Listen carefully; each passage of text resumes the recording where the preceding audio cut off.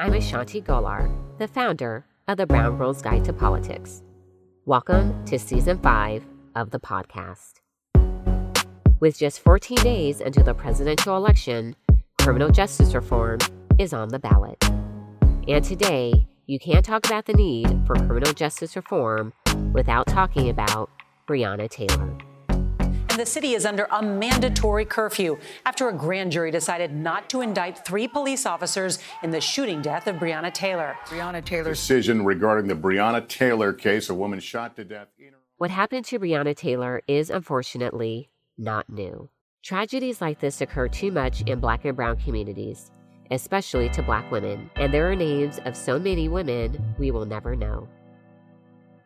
There have been demonstrations held in Louisville for 100+ consecutive days. Today, we ask the question, how do we change the system from the inside and outside to ensure that we never have to see the names of our sisters, brothers, and friends as hashtags? Today, we interview both State's Attorney Aisha Brayboy. Those who have sworn to uphold the public trust, we have to hold them in the highest level of accountability. And Kentucky State Representative Attica Scott. It's clear that this alphabet soup of law enforcement that's here in Louisville, both local, state, and federal law enforcement are preparing for battle, for war against the people they're supposed to protect and serve. And that's terrifying. We talk about the future of criminal justice reform. I hope you enjoy the conversation. And I'm really excited to talk to today's guest. We know that one of the things that's going to be on the ballot this election season is criminal justice reform. And when we think about criminal justice reform, we really don't think about all the ways, all the offices where we vote for people and they have an impact. And today we're going to be speaking to 2 women in elected office who have been leading on criminal justice reform issues. We have State's Attorney Aisha Brayboy from Maryland and Kentucky State Representative Attica Scott. In true fashion, first we have to start with having you both tell us what drew you into politics, and we'll start with you, State's Attorney. Wow, that's a great question. Actually, I had no intentions in getting into politics. It was my father who wanted me to work on a campaign. Sometimes you have to listen to your parents, even as adults. That's the one thing I will. That's the truth right there. First of all, he told me I was going to be a lawyer, and I told him, no, I'm not going to go into law. Then he told me, I think I would like you to work on this campaign. I think you need to get politically active. And I was like, no, Dad, I don't want to do that. But the person who he wanted me to work for happened to have graduated from the same law school that I went to, which is the Howard University School of Law. So I said, okay, another Bison. I'm going to help a Bison out. And then I've been hooked ever since. So thanks, Dad. I love how Howard alums, y'all always get in that HU. It can just, Oh, sorry. just a regular conversation. How are you today? Oh, I went to Howard. Thank you. Rep. Scott, tell us, what drew you into politics? Definitely. And, State's Attorney Brayboy, our fathers, it's their fault. So I was born into it. My dad gave me my name, Attica. I'm named after the prison in upstate New York. I was born a few months after the uprisings there. And so I didn't have a choice, Ashanti. I really didn't.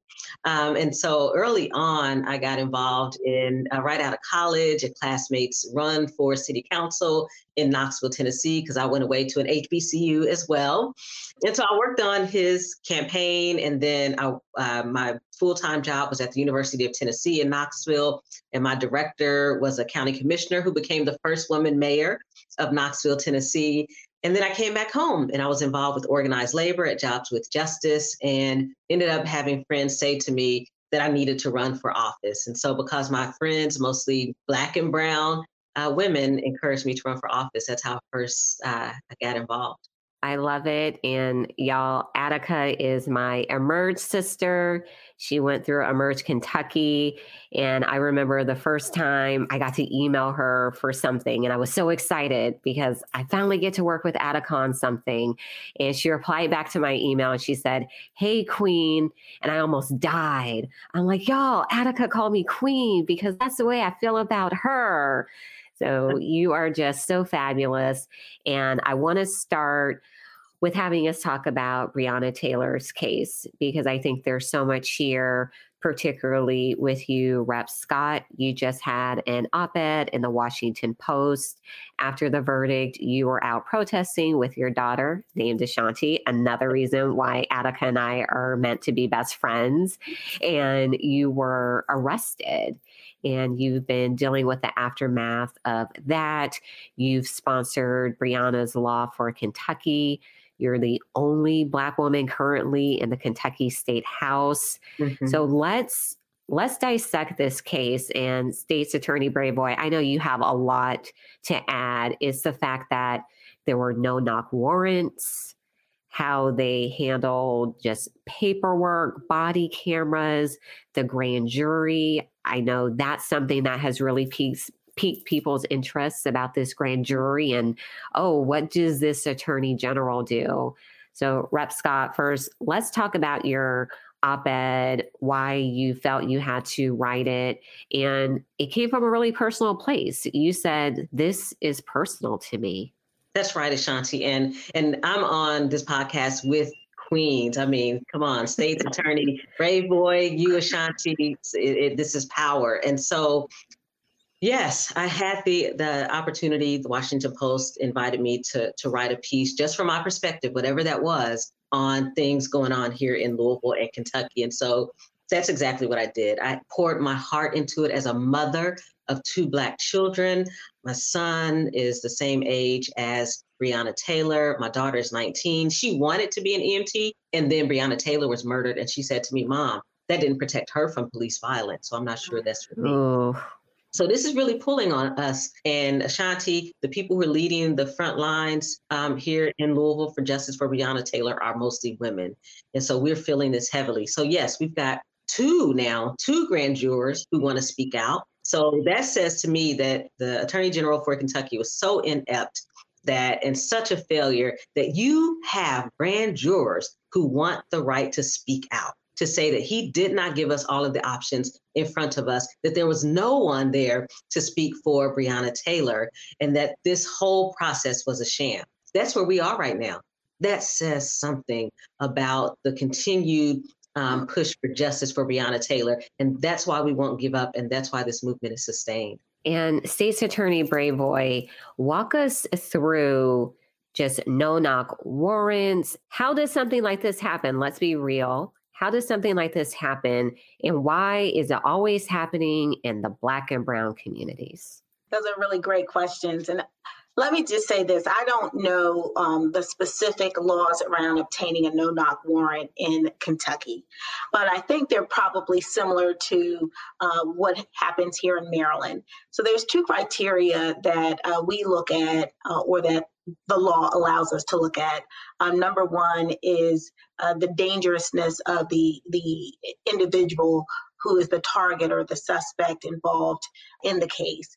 And the other thing, which I think is a little bit more controversial and something that we really need to consider, is the likelihood that if you did not have a no-knock warrant, that the evidence that is the target of the investigation would be destroyed or somehow, concealed in some way. And if in Maryland, at least, if you can prove either one of those things, then that would be sufficient for a judicial officer to issue or sign off on a no-knock warrant. But in Prince George's County, we have a heightened review of no-knock warrants. So our office reviews every no-knock warrant.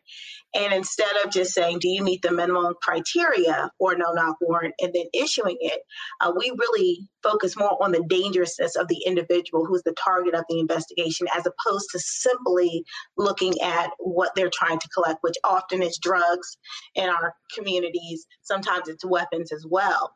But in this case, what I kept asking myself, and I don't know that I have a good answer. I don't know that there is a good answer. It's why were the police there in the first place? What was the basis upon which they obtained a warrant, a no-knock at that, but any type of search warrant? Because typically what we look for with search warrants, especially if we're trying to obtain a no-knock search warrant, is we're saying that there's evidence that we know exists. If you're not the target, let's say, because my understanding is that Breonna Taylor was not the target. They were not trying to arrest her. They didn't have an arrest warrant for her person. They believed or indicated that they thought that there would be some evidence of drugs or the fruits of drugs or whatever in her apartment. Now, I don't know if that's true or not, but that's what they indicated. But even in saying that we believe that, what is the basis for that belief?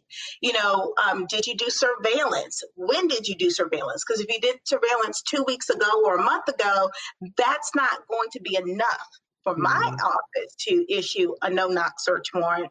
And we question whether or not we would even agree to a search warrant, because, again, the search warrant, whether it's a no-knock or a regular search warrant, there's an inherent level of dangerousness when you are executing a warrant, because typically those warrants are executed in the wee hours of the night or early morning when people are asleep, they're not expecting it.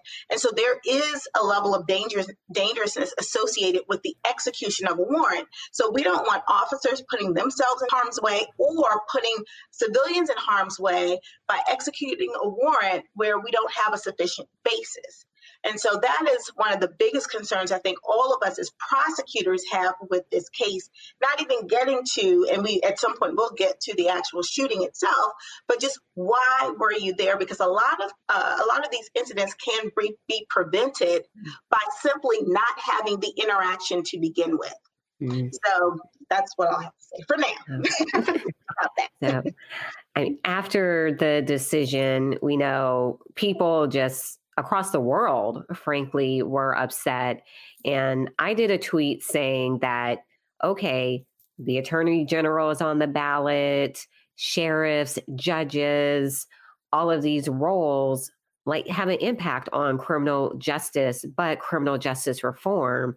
And when we look at the numbers, we know that 90% of sheriffs are white. 90% of prosecutors are white. 75% are white men. We know that for judges still predominantly white. And I just say all the time, because I care deeply about this work, is you can't change the criminal justice system without changing the faces of criminal justice reform. And that means having more Black, Brown, Indigenous people, particularly women, in these roles. So like state's attorney, I would like to ask you, what made you want to be a state's attorney? And we got to be honest, when we're looking at the reforms that are happening, it's Black women that are leading it. They're the ones making the change. So talk to us about, and you outlined it pretty well just in that description. Well, my office, how is it different, and why, frankly, why do we need more women of color in these roles? Well, I think just growing up as Black women, especially, and I'll just put it where the ghost can get it, brown skin, dark skinned Black women, I have personally faced a lot of just challenges, even just growing up. So I think we're used to facing challenges and then overcoming them. And I think that we are people who can look at a whole person. We don't just look at the crime that person committed. Oftentimes we're trying to figure out what got you there. And then can you be redeemed?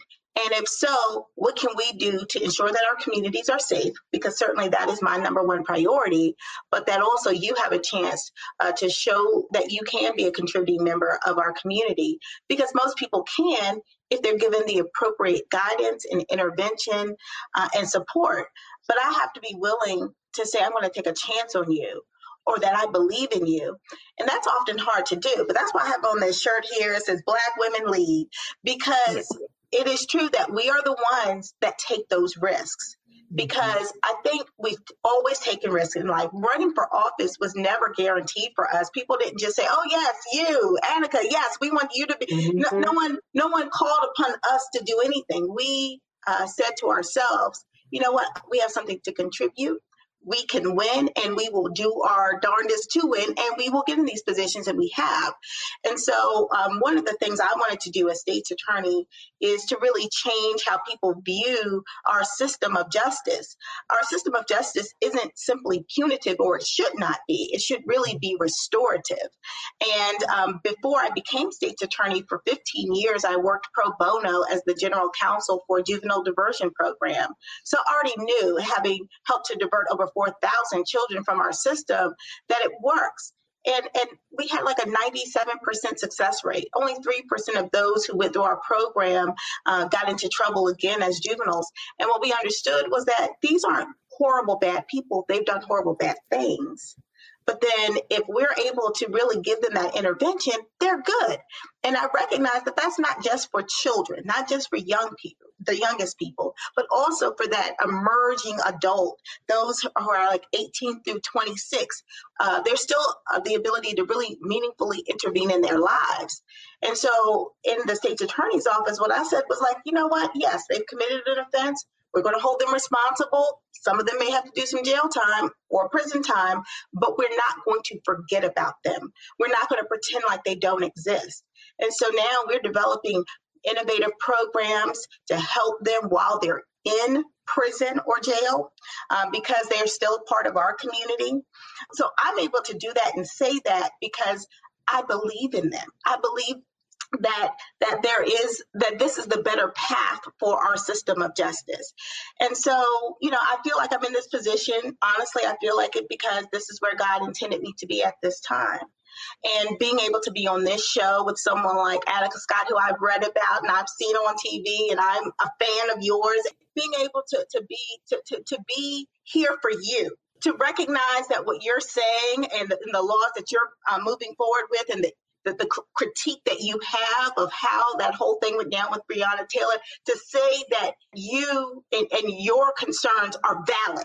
You see what I'm saying? Me as a state's attorney saying to you, Representative Scott, you're right. You're on the money. You're on the right track. See, this is what we can do for each other at this time, and we need to do that because we've got a lot of more changes to come in our justice system. And I appreciate that. Thank you. I feel it. Oh, so true. And Representative Scott, everyone heard me say earlier, you're currently the only Black woman in the Kentucky state legislature. In 2016, you beat out old dude and took that seat. But before you, the Kentucky State House went 20 years without having a Black woman in the state house. Mm-hmm. So when we're talking about representation matters, I need everyone to know that if Representative Scott wasn't currently in the state house, Breonna's Law Kentucky would not have been introduced, period. Mm-hmm. So when we're talking about representation matters, y'all, this is what we mean, that we need people in there who see us, who get us, who share our lived experience.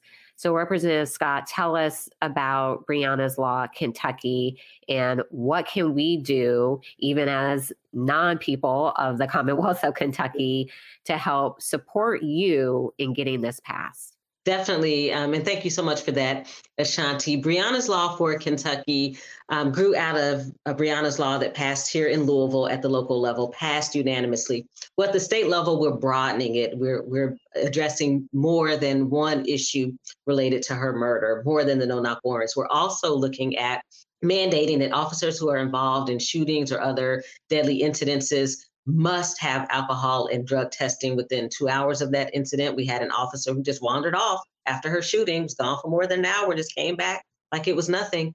And then we also are mandating that officers must have on and turn on body-worn cameras. Now, initially, if y'all were following the case, you know that both the mayor of Louisville and the Louisville Metro Police Department claimed that there was no body camera footage.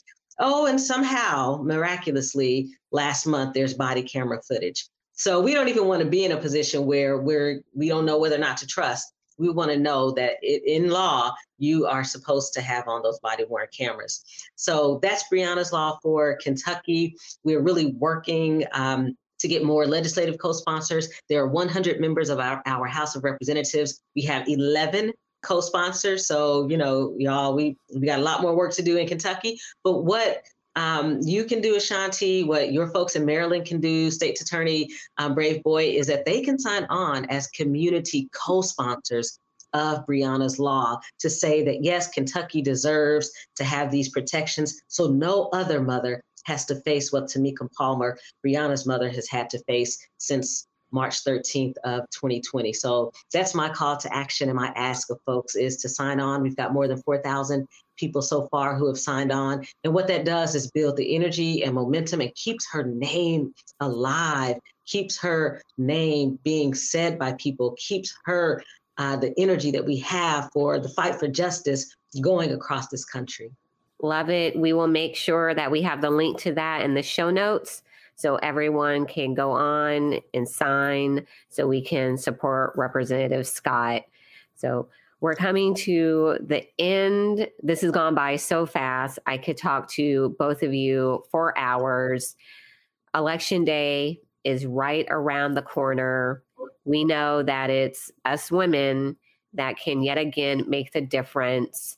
And now that we're talking about criminal justice reform, how should people stay engaged after the election? How should they be interacting with your office, State's Attorney, Representative Scott? What's the best way to find out what bills are being introduced in the State House? One of my favorite sayings is from Mignon Moore that, voting is not an event. Voting is a lifestyle. So we want everyone to vote, but we know that engagement after is what we need. So give the people some advice, State's Attorney. How should they continue to stay engaged so we're enacting criminal justice reform?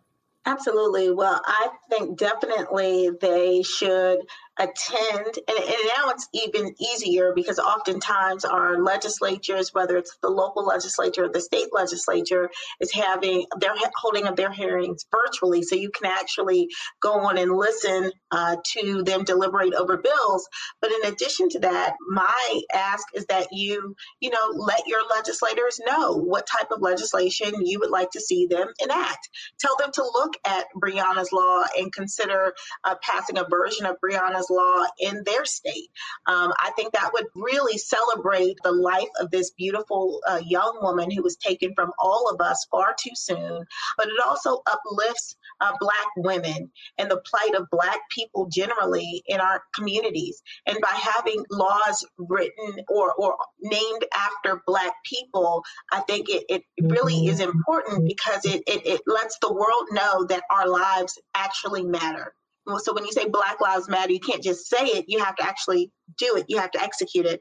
And part of that is by saying that these laws that we are going to now hopefully pass should be named in honor of those who had to sacrifice their lives to hopefully make, a life better for those coming after them. And so having a version of Breonna's law, whether it is addressing the no-knock warrant issue, addressing the body cam issue, I think we also need to look at, and we didn't get into it, but at some point we really need to, which is the Supreme Court's Graham versus Connor decision, which really is the guiding law when it comes to police use of force cases, because it is very narrowly written. And it basically says that at the time the force was used, was it objectively reasonable for that officer to believe that his or her life was an imminent threat of serious bodily harm or death, or someone else's, right? But that is the standard. And when the standard is written that narrow, it does not take into account why they were there in the first place. You see what I'm saying? It doesn't take into account what they did immediately after, which to me was, well, I'll let Representative Scott talk about that too. But I think all of that really needs to be considered because, oftentimes, I hear folks say, well, I understand maybe they could do it, but was it necessary? And the issue is that whole necessity standard is not the standard in the law. it's the objective reasonableness standard. And so I think that has to be addressed as well. And I know that there are members of Congress that are looking at trying to, create a use of force standard, de-escalation requirements and things like that, that I think would better aid prosecutors in looking at the actions of law enforcement officers. But these are the real important issues that we must address if we're going to make a change. Representative Scott, close us out. Yes, thank you so much, Ashanti. And State's Attorney Brave Boy, thank you so much for lifting up Breonna's Law for Kentucky. That means the world to me and to us here in Kentucky. So, going forward, folks in Kentucky need to know that our legislative session begins in January. We're a little bit different than other places across the country. In January, our session will be very short, 30 days, and it's spread out over 3 months from January through March. And so folks have the opportunity, as you said, with meetings being virtually, to engage in that way, but also call your elected official, call your state representative, tell them to sign on to Breonna's Law for Kentucky. Email them, tag them on social media.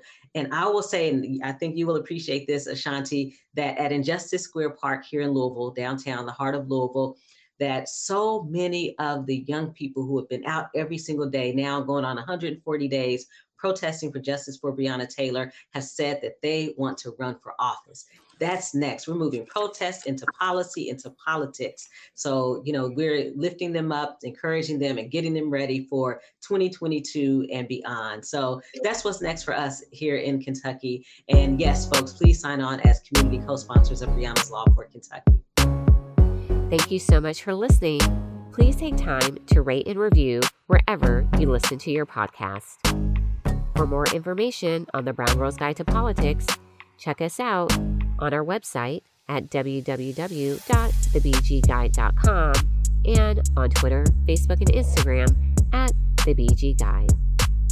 The Brown Girls Guide to Politics podcast is produced by Wonder Media Network, and you can find them at wondermedianetwork.com. Until next time, Brown Girls.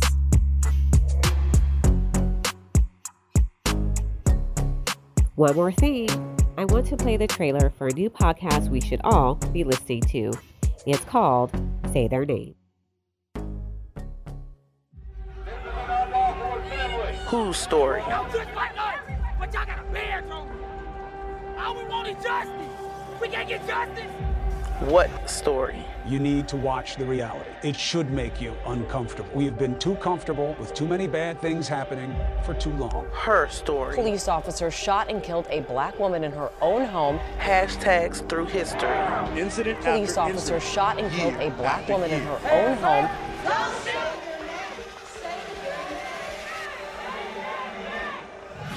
Say Their Name. Tune in to Say Their Name, a podcast that focuses on the assault and killing of unarmed black people by police and in stand your ground states. But my child getting shot in the head, 60 seconds. That's how long they took. Wasn't no criminal. My baby was a good man, a good, hard-working man. I'm the mother, father, sister, uncle, grandmother. We were best friends. Gentle, laid back, fun, sweetheart. He was a great kid, always had a smile on his face. This was a person who was our friend, our colleague, just the opposite of anyone you'd feel you need to defend yourself from. What happens when the hashtags stop? The media leaves, yet the community remains. I know our pain. I want them to know our pain. The community was traumatized and experienced his murder too. Because the only thing they gave me was $60,000. And by the time I got the check, I only had $19,000. Please listen and subscribe to this and other DCP shows at dcpofficial.com, on Apple, Spotify, Google, Pandora, or wherever you get your shows. There's just so much stuff now. So sad that kids can't come outside and play.